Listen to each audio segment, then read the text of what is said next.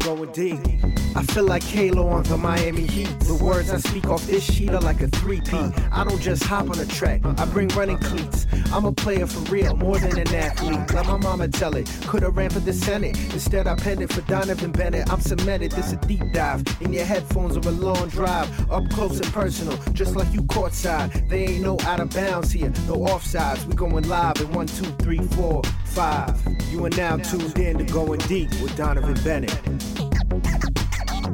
It is another episode of Going Deep. We go deep on all things football as we get you set for a wild card weekend, super wild card weekend in the NFL. And it has been a super wild week with so many different coaches making news, whether they are being hired or fired or retired. So we're going to break into all of that with our first guest, who helps us synthesize our understanding of sports via the numbers. She does a great job with her models and projections. She projected Michigan winning the national championship. And so she's got a projection out in terms of what she expects to happen in the pro ranks in the National Football League. I don't know about you, but once we get to the conference championships, even the divisional round, I think I have a pretty good idea of who is going to win what. This is the weekend that I find tough because sometimes the home team has a worse record than the road team, but home matters so much. In football, you've got teams who have played totally different schedules facing off in a winner-take-home matchup, but also some of the data that you look at for teams over the balance of the year is somewhat skewed because either players are not playing at this time of year because they're hurt, they're playing hurt, or they didn't play in earlier matchups because they came off the street like Joe Flacco. How do you make sense of any of this? Our next guest is going to help us. That is Cynthia Freeland, the NFL's analytics expert, who's going to help us all become an expert on Wild Card Weekend. Let's listen to and learn from Cynthia Freeland as we go deep on the NFL. So, Cynthia, thank you for taking the time at a busy time. Every time I check my favorite social media apps, it seems like another iconic coaching person is either available or no longer coaching and available. What have you made of what has been a wild start to the offseason for some franchises and a very different, Black Monday, Tuesday than what we've been accustomed to? Well, you got to add that all the way into Thursday this week. Felt like a bombshell every single day with yesterday, Pete Carroll, Thursday, Bill Belichick. I mean, it was kind of amazing. And I mean, even Nick Saban in the college ranks totally shapes our world. It just feels so different in 1 week. So I don't expect some of these guys to be available for long. It feels like the way Pete Carroll's contract was structured, where he's going to stay on as an advisor, that he won't be somewhere else. But I would anticipate, I think Bill tries to get the record somewhere else. I think Mike Vrabel doesn't stay jobless for long, and we see a nice reshuffling of the deck here. I feel bad for Ben Johnson, Bobby Slowick, Aaron Glenn, Eric Bieniemy, who are all thinking, I've worked to be the next person to get a call, and now all of a sudden there's so much demand for these legendary names. There's also the aspect of timing, as you know, people want to have these roles filled and then to start to fill out staffs. But given some of the coaches who are still working and given some of the rules in terms of when you can conduct these interviews, how do you think this will play out, given that there are candidates coming from different scenarios and types of football? Well, first and foremost, it's interesting because these kind of, obviously Bill Belichick and Mike Vrabel are known as defensive coaches, which is interesting. And I'm a Lions fan, so I'm totally fine for everyone to keep their grubby paws off of Ben Johnson. I just want him to stay there, which is selfish, but I'm joking. But you got an extra year. This was the bonus year that you got. He could have been gone last year. I know. I just don't want him to go. But anyways, he deserves it. So, okay, whatever. I'll get past it. But at the end of the day, I think that it's interesting because It really depends. It feels like a lot of the places where we've already seen, like with Carolina, with Tennessee, with Atlanta, they're casting a really wide net. Like even I don't know if I were the brass there, I don't know if I'd want to be doing 11 interviews for GMs and 11 interviews for coaches. It just feels like that's a lot, like paralysis by too many decisions to make, right? So it feels like that wide net and all of the different kind of aspects will probably lead to at least a few places taking risks on, like, you know, like who is this year's D'Amico Ryans? Meaning a guy that, like, maybe it's Antonio Pierce, who's like proven himself, but the former player. It's interesting. It'll be interesting to see. Some of these places are far more attractive job offers than others. Like I just don't see Bill Belichick going to a team like Carolina, for example, or maybe even I don't see Bill Belichick. It just doesn't seem like a fit everywhere. There's a lot of, I mean, Tennessee, that's a complete rebuild. So it'll be interesting to see. I just hope some of these guys like Ben Johnson, who I obviously like, you know, get a chance to enact their strategies. Meaning, you know, I don't know if the contract length for a Bill Belichick is going to be like, that's going to be a long one, right? Like 60 or something crazy like that. Whereas like some of these first time head coaches, they don't get the benefit of having the long-term contract, meaning they've got a shorter window to really prove themselves. You talked about Detroit, and I don't know if there's been, over the last couple off seasons, a better fit in terms of coach, organization, roster, and community than Dan Campbell in Detroit.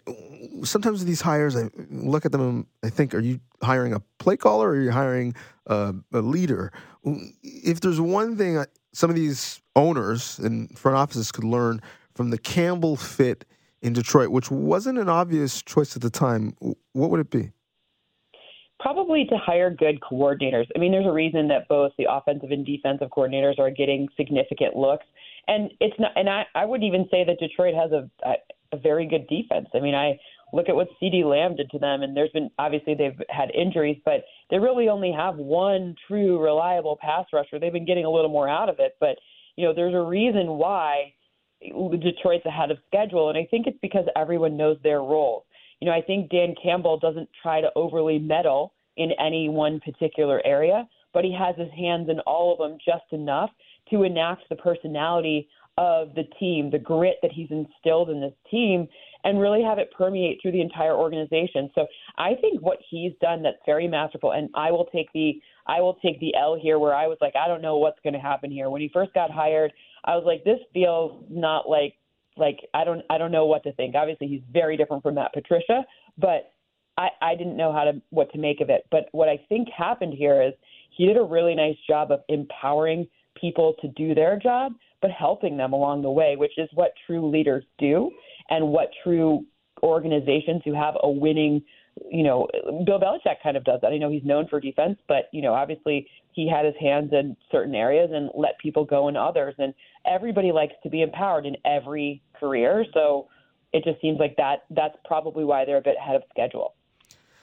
They are, but they will be a bit hampered in the offseason because tight end rookie sensation Sam Laporta, in what for me was meaningless football, got injured. I feel like sometimes staffs need a VP of common sense just to be like, do we need this guy in this rep right now? This game is out of hand. I know you can't ask Dan Campbell not to Dan Campbell. He's going to go for it 1,000 times in a row and play his guys. But how crucial is that loss? It's a big loss. I mean, the Lions defense has a ton of vulnerabilities. They do get C.J. Gardner-Johnson back, which is great. That's a huge win for them. Philadelphia absolutely knows what that's all about. But the reality is this offense needs to overcome the defense. The defense isn't great. Not yet. They're a few years away from being great, maybe a year away. It depends on who they draft. But, you know, being able to have a diversity of Sam Laporta, Amon-Ra St. Brown, and I mean, even Khalif Raymond getting hurt was a problem because every one of those pass catchers plays a role, and a crucial role, in an offense that's really figured out a way to balance the run and the pass really masterfully. I mean, the way that they use the two different running backs, sometimes to block, actually to run sometimes to catch passes and leverage that explosiveness from Jahmyr Gibbs, for example.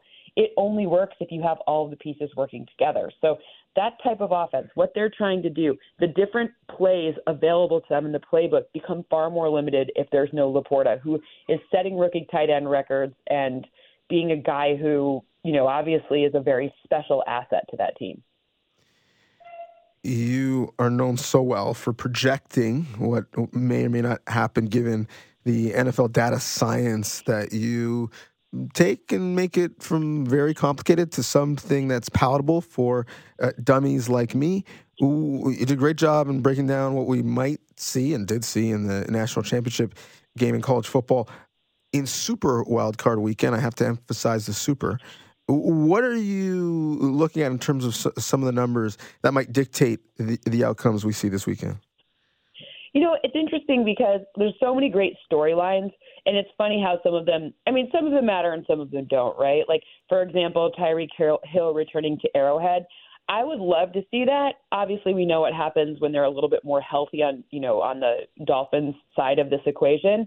We saw it in Germany, but I would love to actually see a second matchup. I think Mike McDaniel is really powerful with all of that, but the problem is they're just too banged up. On both sides of the ball, there's just so many question marks, so many things that are up in the air there. So that one's kind of, I don't want to say a bummer, because if you're a Kansas City fan, it's not a bummer, but I would like to have seen like full blast of both, because I think that KC defense is epic. And I think this year, and I think that obviously what we've seen from the explosiveness of Miami's offense is really, really admirable as well. But I'm really kind of low key fascinated with what happens with CJ Stroud and the Texans in the rematch with the Browns. Remember, last time they played each other, CJ Stroud wasn't playing. He was injured. So I want to see what happens when the guy that could maybe exploit that linebacker level of the Browns, which this is the number one passing defense. This is a team who gets so much pressure on quarterbacks. This is a team who's really special on defense, especially. That's going to be interesting to see in this matchup too. And again, the Texans are way ahead of schedule, so they're just playing with house money. And maybe that could make them loose and could make them dangerous. We know they're willing to take risks. I mean, look at the first play of last week's game, 75-yarder to Nico Collins. Like, I don't know if anyone expected that, but you know what? Bobby Slowick's out there slanging it. So he's telling CJ Stroud the right things, and Stroud's just been really special this season in what is likely his offensive rookie of the year, performance. I love that you mentioned that KC Miami matchup, because I'm so curious when you're making your projections and looking at the models and digging into the numbers. I love to use data to make decisions. I think that's just being logical. But also I know that it's a game of intangibles and of factors like weather. How do you weigh in things like it's going to be negative temperatures when these two teams kick off, or the fact that Tyreek, is going to want to show out going back to KC for the first time since the rematch earlier in the year was in Munich? Yeah, I mean, the best you can do is really what the numbers do are help provide a framework based on what has happened in the past. So if you see things like it is truly like Tyreek Hill is not going to be impacted by the weather, but Tua could be, right? Like, because he doesn't have as much experience playing in that inclement of climate. And also, where they're practicing does matter, how they've constructed. The bigger factor, though, is like if you look at the split safety shells that the Chiefs have really masterfully put out, and their secondary being so good at figuring out. I mean, Trent McDuffie has come on really strong. By the way, he played at Washington. This is his second season here in Kansas City. He knows what the cold is like, right? Like things like that. L'Jarius Sneed, he's had an epic year as well. He's kind of a risk taker, a little bit of a gambler. When you have fewer offensive weapons, it's easier to make a smarter gamble because you don't have maybe Jalen Waddle. If Jalen Waddle plays, he's not 100%. We know that, right? So, it's like you don't have all of the different, potential guys coming after you. And by the way, the offensive line for Miami, they're banged up too. So some of the things you can rely on in bad weather, run game, O-line play, the trenches, right? Like what happens in the trenches. That is something that's more stable over a lot of period of data and like long-term historical data than others. And unfortunately for Miami, they're missing their three of their best defensive front guys. and their O-line's banged up. So the trench play and potentially Raheem Mostert not there, run game, trench play, that is more reliable in cold weather than some of these other things. So unfortunately for them, that's just like where all these injuries are punishing them the most. Let's cast ahead, because there are two teams sitting at home resting, and they were better over the balance of the season, and that's why. I always find that, this weekend, we get in love with these teams. We think they're so good. We're so impressed. And then they advance and they play the teams who had a bye. And we're like, oh, yeah, I remember why they're so good and they're at home. It's because they were better. But over the last couple of years, we've only had two teams, one in each conference, not four with the bye. How has that advantage impacted the way you project teams' likelihood to get to the Super Bowl and eventually win it? Yeah, I mean, it's a really big deal. I mean, having two teams with byes really didn't give, like, the difference between being the 1 seed and the 2 seed then became very minimal. I mean, obviously one home game different is a big deal, but if you're looking at things when you have to get your seeding, then you're really doing the calculus of, do I strategically rest people in week at that time 17, right? Like, and then what do I do? You're really focused on, is 2 weeks off better than 1 week off? It's better for you if you have guys who are actually injured that are needing a little bit of extra time to get back into it. So now it's really getting that one bye is massive. Getting that number, I mean, especially for both teams that got it this season. I mean, you've got the O-line for the Ravens was like not banged up enough to not play, but like banged up. And then Christian McCaffrey, who I could make a very strong argument is the league MVP this season. Christian McCaffrey, he hurt himself a little bit, and he got a little tweaked in week 17. So now he gets 2 weeks off. Super, super important, because as much as it feels like these two teams are powerhouses and have just this massive advantage over the others, in a 1-game sample size, that is not as big of an advantage as it might seem. But again, advancing to next week is a huge deal. That one extra week of having no game has proven to be very, very important. Given that, it is no surprise that you are projecting the two teams most likely to make it to the Super Bowl, the teams with the 1 seed, San Francisco and Baltimore. But our listeners might be surprised that you give San Francisco a slightly higher percentage to win the Super Bowl. Now, is that because their path via the NFC is a bit easier than it is the AFC? Or would you change? 100%. So would you change that, assuming they both make it there, in terms of who you'd like in a game between those two 1 seeds? Yeah, that's exactly right. So what that says is their path to the Super Bowl. So if you look at the numbers, because I give 2 separate sets of numbers in my recent article. One is their chance to win the NFC, and then the next number is a chance to win the Super Bowl. And if you look to see the chance to win the NFC and win the Super Bowl, both higher for the Niners, meaning, like, if you look at, they've got almost double the amount of probability as the next closest team, which happens to be the Cowboys, obviously the number 2 seed. Then if you look at the AFC, there's 3 teams that really fall within about a 20 percentage point range. And that means that the Bills and the Chiefs are more likely, they're stronger teams, more likely to knock off the Ravens than it would be on the other side for either the Lions or the Cowboys to knock off the 49ers. It just reflects a greater chance of the Niners making it. If the two matched up, assuming no injuries to either team, which is the only thing I could do with projections, then the Ravens would be favored in a Super Bowl in Las Vegas against the 49ers if they got there, if that makes sense. Shows you that the AFC is a more difficult conference. Makes total sense. Sometimes when you're making sense of these numbers, because you do know numbers and analytics, but you also know ball, are there times, and is there one given, what you have set up for the playoffs, where you look at the numbers, they check out, but just in your gut, like, that doesn't feel right. I wouldn't go that way with my own hard-earned money, even though that's what the data is telling me. Oh, very often. That's why you do it blind, because we all have in our head, we all have this mental image of what we either think or what we think is impossible or what we think is less likely.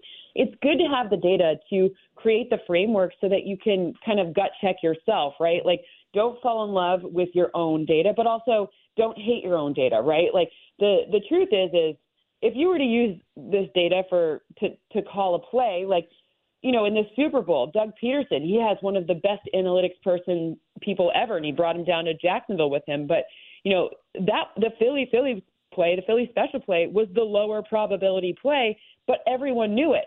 And that's okay, right? Sometimes you take the lower probability thing because your gut says to. It's better to know what the framework is so that you can work off the framework as opposed to just rolling the dice every single time, right? Like having a little bit of an understanding of where your gut doesn't line up and really maybe gut checking yourself a little bit. But that's like everyone in every business, right? Should I advertise to these people? Should I whatever? And you have to sort of gut check the numbers with your data, but it's always good to have a framework so you can either agree with or disagree with your decision. You got to make a decision based on having sort of a framework to make it on.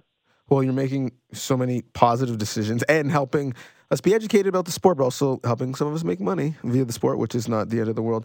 Before I let you go, I want to talk about you, your role, your career, your ascension a little bit. I'd be remiss if I didn't. I remember talking to a television executive, that was female, and talked to her about how she convinced people in the boardroom to do things, all of which were old white men, given, some of the things against her. And she said, I have the data on my side. People can't argue with numbers. And I just wonder, your role and representation are so important, but sadly, we don't see a lot of women in STEM, and we don't get to see them in roles like the one that you've carved out for yourself in STEM in relation to getting into sports.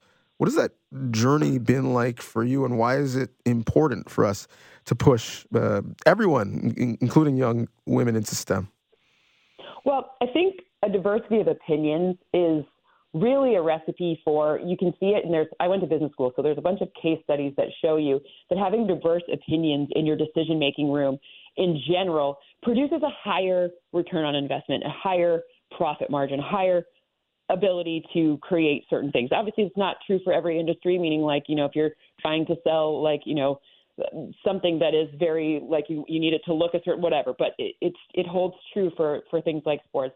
The number of people who watch sports between women and men, that number is pretty much 50-50. It's a little more than, it's in the high 40s for women. It's not like your audience is just a bunch of men. You're also appealing to women. And I think that the hardest part that I've had to overcome, or the people that I know, the women I know, kind of in my sort of generation of women in this industry is, that we're people are risk averse. Our bosses, they worked really hard to get where they are. They worked in an era where you kind of have this unconscious bias. And then now the margins are consolidating. Sports, in a lot of ways, you see people getting laid off. You see things kind of, we don't know who's going to, quote unquote, win the streaming wars. We don't know, for sports at least, right? We don't know how it's all going to pan out. So it actually triggers people to become increasingly risk averse. They're scared.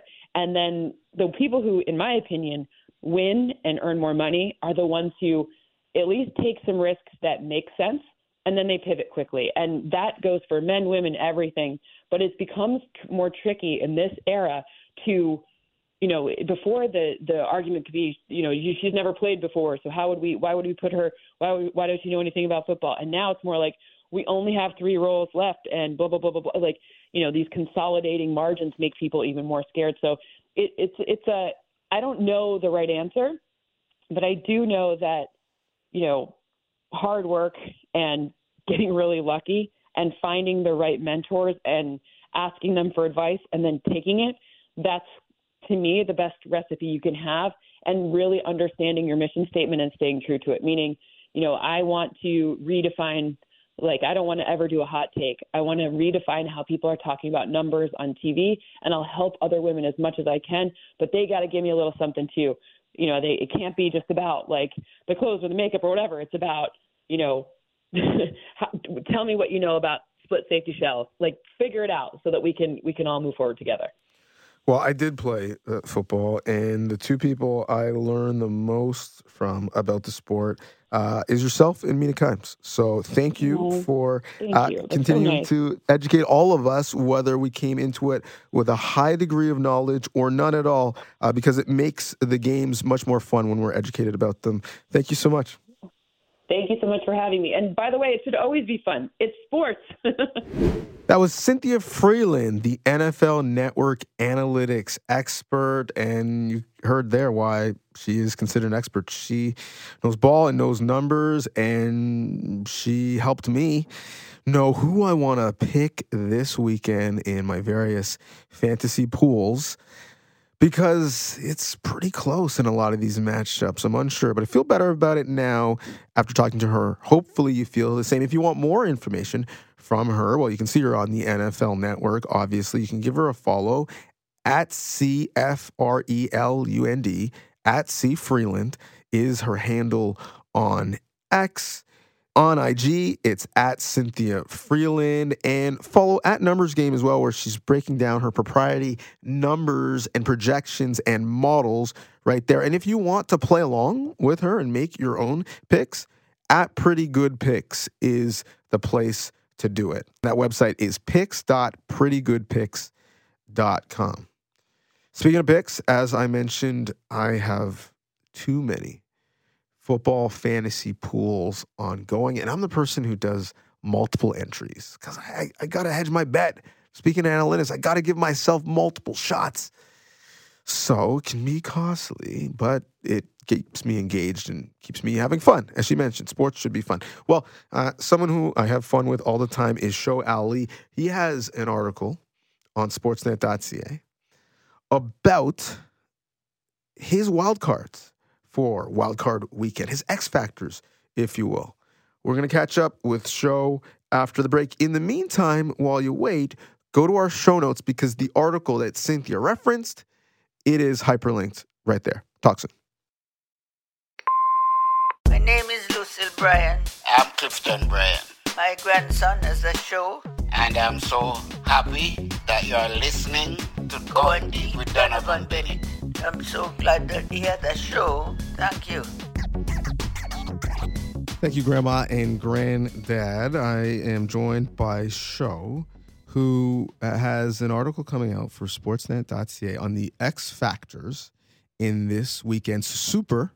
Don't forget the Super wildcard weekend. I'm not sure why it's more super than the previous ones. I guess because we have an additional game.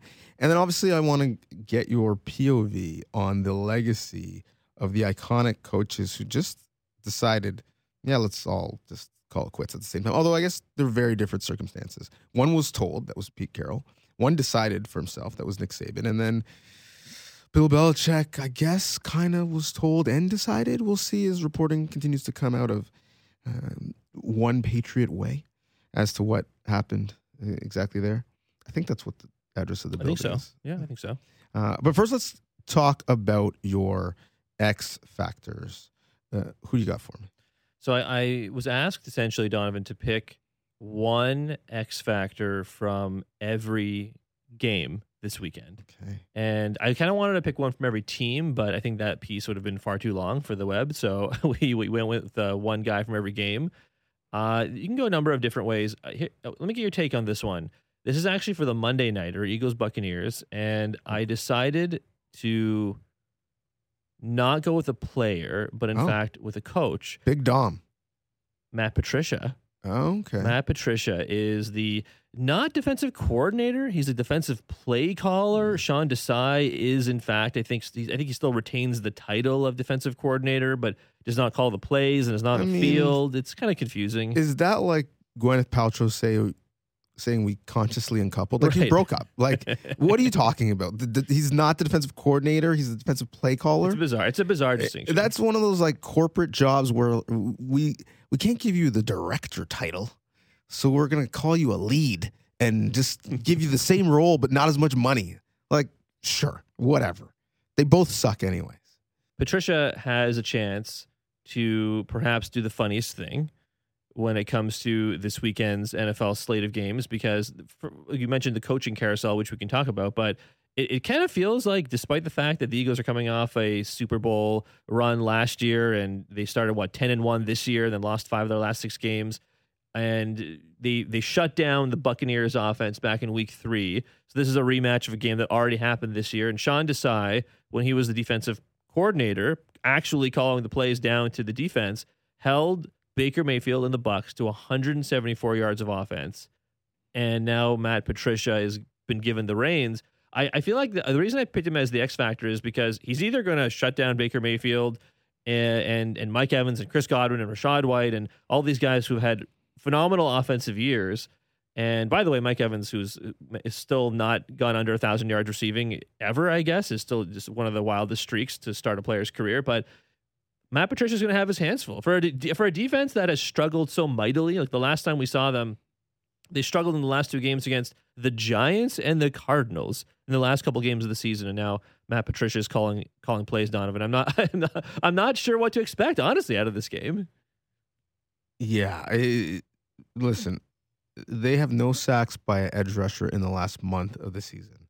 They've allowed 7 TDs in the last 19 possessions. In the last 6 quarters, they've been outscored 56-10 to 2 teams, as you rightfully mentioned, that are both going to pick top 5 in the draft. This is a bad defense on a bad football team. What I don't love about the Patricia conversation, because if they perform well against a not amazing Tampa Bay offense, people will be like, see, Matt Patricia, pencil in the ear, he's calling those plays. Imagine if he was coordinating them as well. And then if it doesn't go well, they're going to say, well, listen, his defensive style and scheme is entirely different. He is working left-handed. He's taking over defense that's already been installed. You got to give him his own training camp, his own off-season program to fully judge him.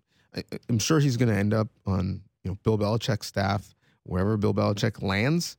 But Matt Patricia, outside of 1 year, has never really shown to be a good defensive play caller or coordinator. So we'll see what he does in this one game. I love that for next factor. Who do you got for us in the other games? For the Sunday games, it's funny. I've done this series for Sportsnet.ca. I think this is the 3rd or 4th year I've done it. And a lot of the times when the Bills have been in the playoffs, this is the 4th straight year that they have won the division. And I think almost every year I've picked Gabe Davis. Well, it's pretty much impossible, I think, to pick Gabe Davis this weekend, if only because he sprained the PCL. He probably won't play, but I don't think he's practiced all week. So it's tough to pick him. But in his absence, I am really interested to see what Khalil Shakir is going to do for this offense. I kind of wanted to pick Dalton Kincaid, but he has become more of an integral part to this offense, even with the return of Dawson Knox, and we all know what to expect out of Stephon Diggs. But Gabe Davis went down, and in his absence in the last game, Khalil Shakir caught 6 passes for over 100 yards. So he's a speedy guy, and I do wonder what his presence against a Pittsburgh Steelers defense that is also missing TJ Watt, what that'll do for Josh Allen, because he's going to throw the ball like a bazillion times in this game. Love that one. Going against the Steelers, no TJ Watt, going to have a little bit more time, not dealing with that Steelers pass rush to get the ball deep down the field. He's a burner, and I personally love that one because it's someone I would have forgotten.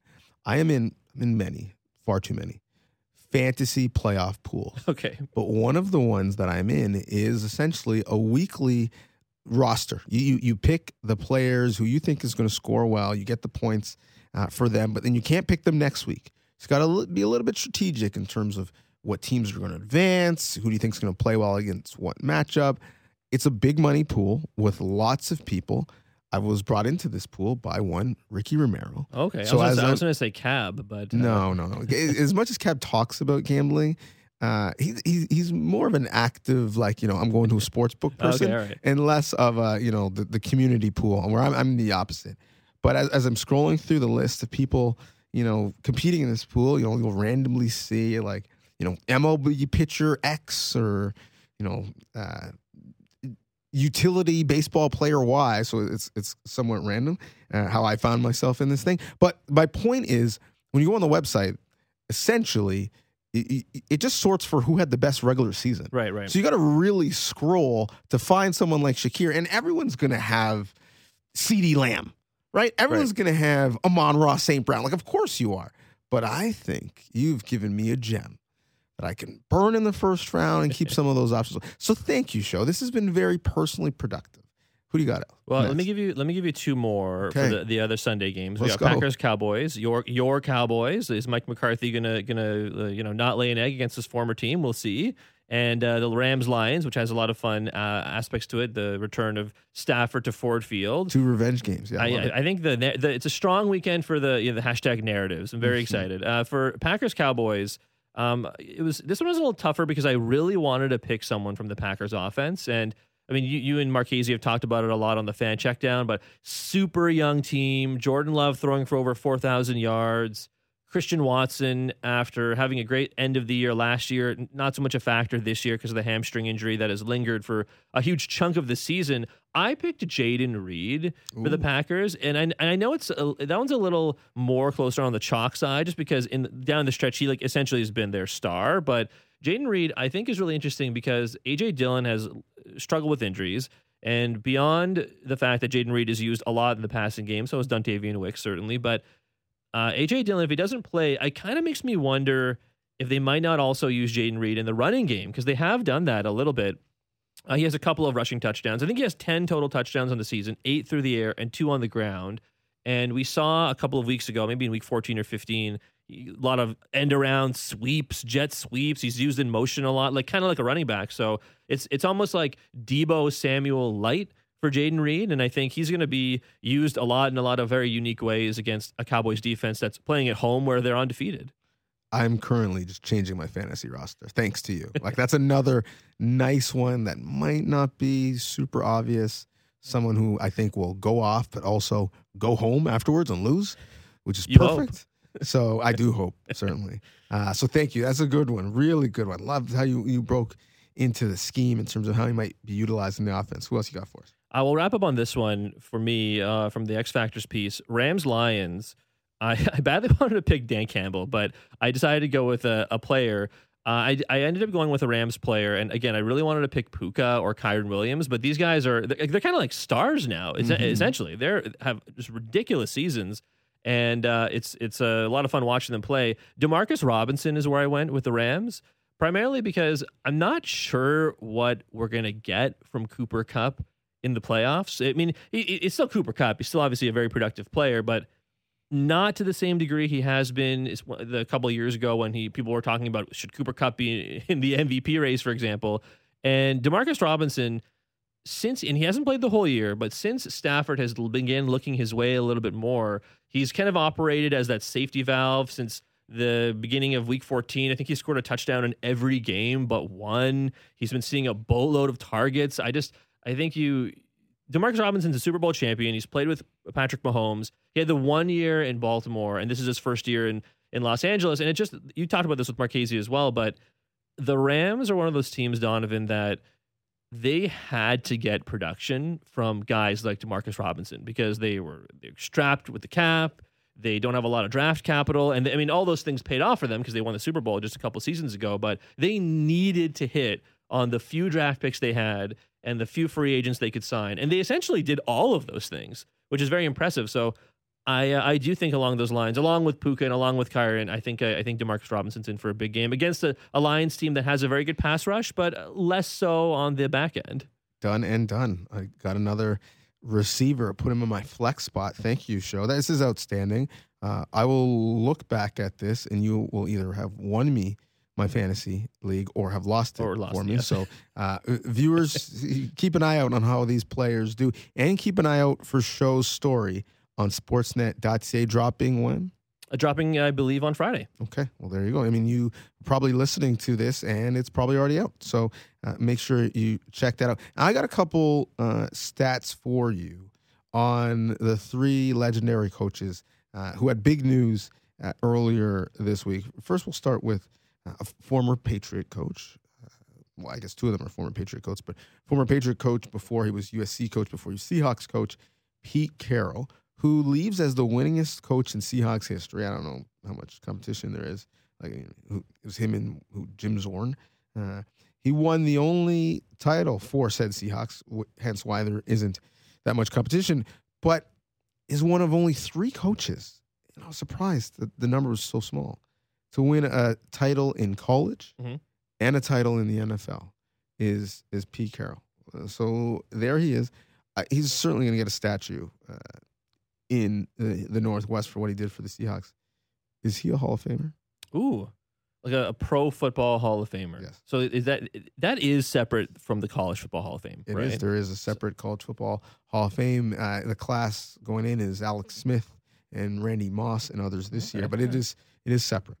You know what? Then yes, I think yes, and because it's kind of funny, right? Because when you talk about like Hall of Fames for other sports, like in basketball, for example, it's the Basketball Hall of Fame, and you do kind of take into account what players do in college and overseas and in the Olympics and at the FIBA World Cup and at the World Championships and all these kinds of things, where it's not really like that for football and the NFL and the NCAA. So even though Pete Carroll, some of his biggest accomplishments come with USC, I do think he is probably a Hall of Famer. Is he a first ballot Hall of Famer? You know what? I think I would also say yes. What? Because he seems to be like a relatively beloved figure around the NFL. Like, yeah, the defense kind of fell off in the last couple of years, but super long tenured head coach. Players seem to love him.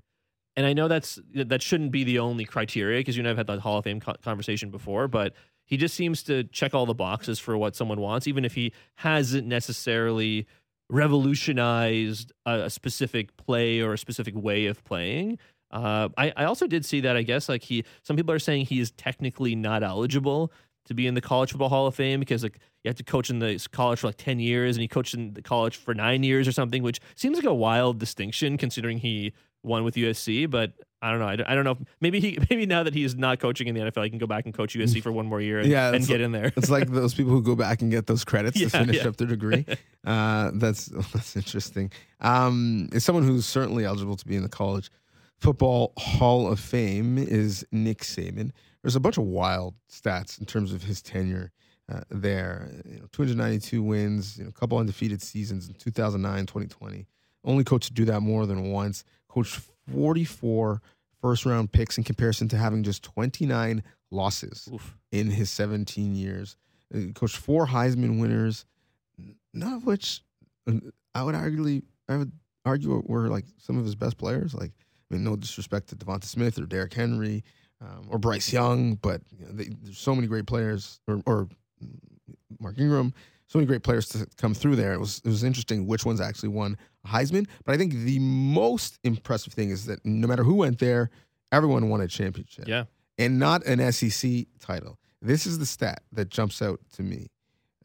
Every single player that played 4 years for him won at least one national championship. Wow. So when he went into your living crazy. room and recruited, he guaranteed you're going to get a national championship. Not an SEC championship, which is basically as hard, but a national championship. So that's wild. That's my Saban stat. And 10 wins for 16 straight years. And people forget how bad of a spot the program was in when he got there. He changed everything, changed the culture, changed when classes started to better align with when he wanted his football camps to start. So Saban is a football legend. Well, here's my question on Saban for you, Mm-hmm. Donovan, because I will not pretend to be particularly savvy when it comes to the world of college football, but now that Saban is gone, and I've seen a lot of people say, oh, the Alabama vacancy is now the most attractive of all the various vacancies. It's the most attractive vacancy in football, which I think is probably true because of it's like a blue blood program, and a lot of high ranked recruits go there. But doesn't that change now that he is no longer there? Like, aren't the blue blood programs largely because of the long tenured head coaches? Like, if they replace Nick Saban with I don't even know, honestly, like Deion Sanders, I don't know, who knows, that would be really fun, honestly, but like they replace him with literally anyone, like, you know what I mean? Like, is it still attractive? Like, isn't it only attractive because of Nick Saban? Mike Norvell leaves FSU to go Alabama, which is one of the many names that's been rumored. Maybe you have Deion going back to FSU, but I think FSU is a great example because after Bobby Bowden, they've had a bunch of different people at FSU. They haven't had the same level of consistent success. Obviously, Jimbo Fisher won a title and Mike Norvell will tell himself that if he was put in the college football playoff, they would have won a title, even though they would have been stomped. But yeah, I don't know if you want to be the guy that comes after the guy. You want to be the guy that comes after the guy that comes after the guy. So whether it is Danny Lanning or Dabo Sweeney or all of the different people who have been mentioned to come into Alabama, just because it has been Alabama doesn't mean it will continue to be Alabama. That's why won't all the recruits just be like, you know what? I'm gonna decommit. I'm gonna go play for some other head coach. Top wide receiver already decommitted as soon as it happened. There you go. Which is why these things are tough to do them clean, because if you do it early, there's some uncertainty in how do you recruit all year, knowing that coach is going to leave, things are going to change. And then if you leave at the last second, relatively, like in this case, well, then you can have kids who committed to play for Saban now leaving, and then there's a bit chaos, which is why it's difficult to have continuity unless someone on the staff is remaining. And so you could assume things would be the same. Ryan Day staying at Ohio State after Urban Meyer left being the greatest example. Before we get out of here, I want to ask you about a stat for the coach of your favorite NFL team, who certainly will be in the Pro Football Hall of Fame as a first ballot entrant as soon as he is eligible, and who I would actually love to be in a booth calling games with Nick Saban. Imagine them just talking football. I suspect he'll be on a sideline coaching now that his 24-year run with the Patriots is over. And that would obviously be Bill Belichick. And here's the stat for him. 31 NHL franchises, so every other team other than the Patriots, have had a combined 213 coaches in the time that Bill was running things in New England. The NFL stands for not for long. So yes, the 9 Super Bowls, 6 Super Bowl titles, all of that impressive. But I think it's also impressive that he was in that job and the sport has changed so much. There's been so much change around him, and he has been that constant. I am sad that Bill is no longer going to be coaching the Patriots, just because you mentioned all those head coaches that other teams have employed in the same period he's been working for the Patriots. I think Patriots fans are going to experience what it's like when you enter a time period of turmoil a little bit here. And I know they did before Belichick, but this is like, in the 80s and 90s, for example.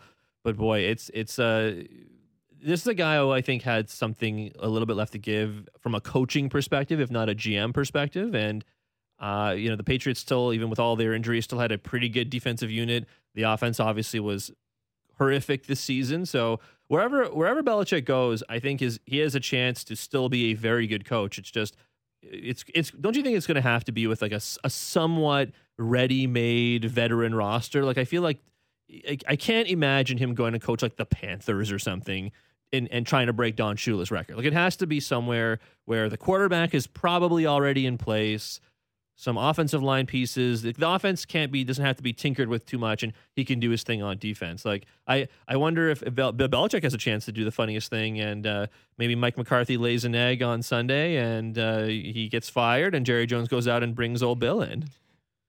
Jerry Jones brought in Bill Parcells. Yeah, sure. And as much as they didn't end up getting it done, Bill Parcells has talked positively about his experience with Jerry Jones, so you never know. And if you want control, well, there is no GM he has to answer to in Dallas. The GM is the owner. Right. It's Jerry Jones. So if you are persuasive enough to convince Jerry Jones that your ideas are in fact his ideas, you can do whatever you want and not have the same level of scrutiny. You know what I want, just for the headlines? All right. Bill Belichick at an opening press conference as the new head coach in Tuscaloosa, Alabama. Imagine, like we're just continuing to run this thing. I get to recruit. I get to do whatever I want. I get to deflate gate, spy gate. What's the NCAA going to do to me? I would do we have hoodies with an A on them that I can wear? Is it too hot to wear a hoodie that's cut off? I think they have all of them, Nick Saban and Belichick, have the chance to do the best thing, and they both go play or coach for the Atlanta Falcons and then lure Tom Brady out of retirement. That's what I really want to see happen. Belichick coaching, Nick Saban's his DC, Brady's the QB, and he's thrown to to Kyle Pitts and Drake London and Bijan Robinson. Why maybe stop that's there? maybe Jim that's Harbaugh's the OC. Yeah, It's just the exactly. NWO going to Atlanta. Yeah, it would be the best. Listen, I look forward to seeing it. Whatever happens with these coaches, I suspect you'll be talking about it on Sportsnet throughout the day and night, because that's what you do, writing for us at sportsnet.ca and booking guests for me to ask stupid questions to them about it on this very podcast. So thank you, Show. Thank you, Donovan. That's it for Going Deep.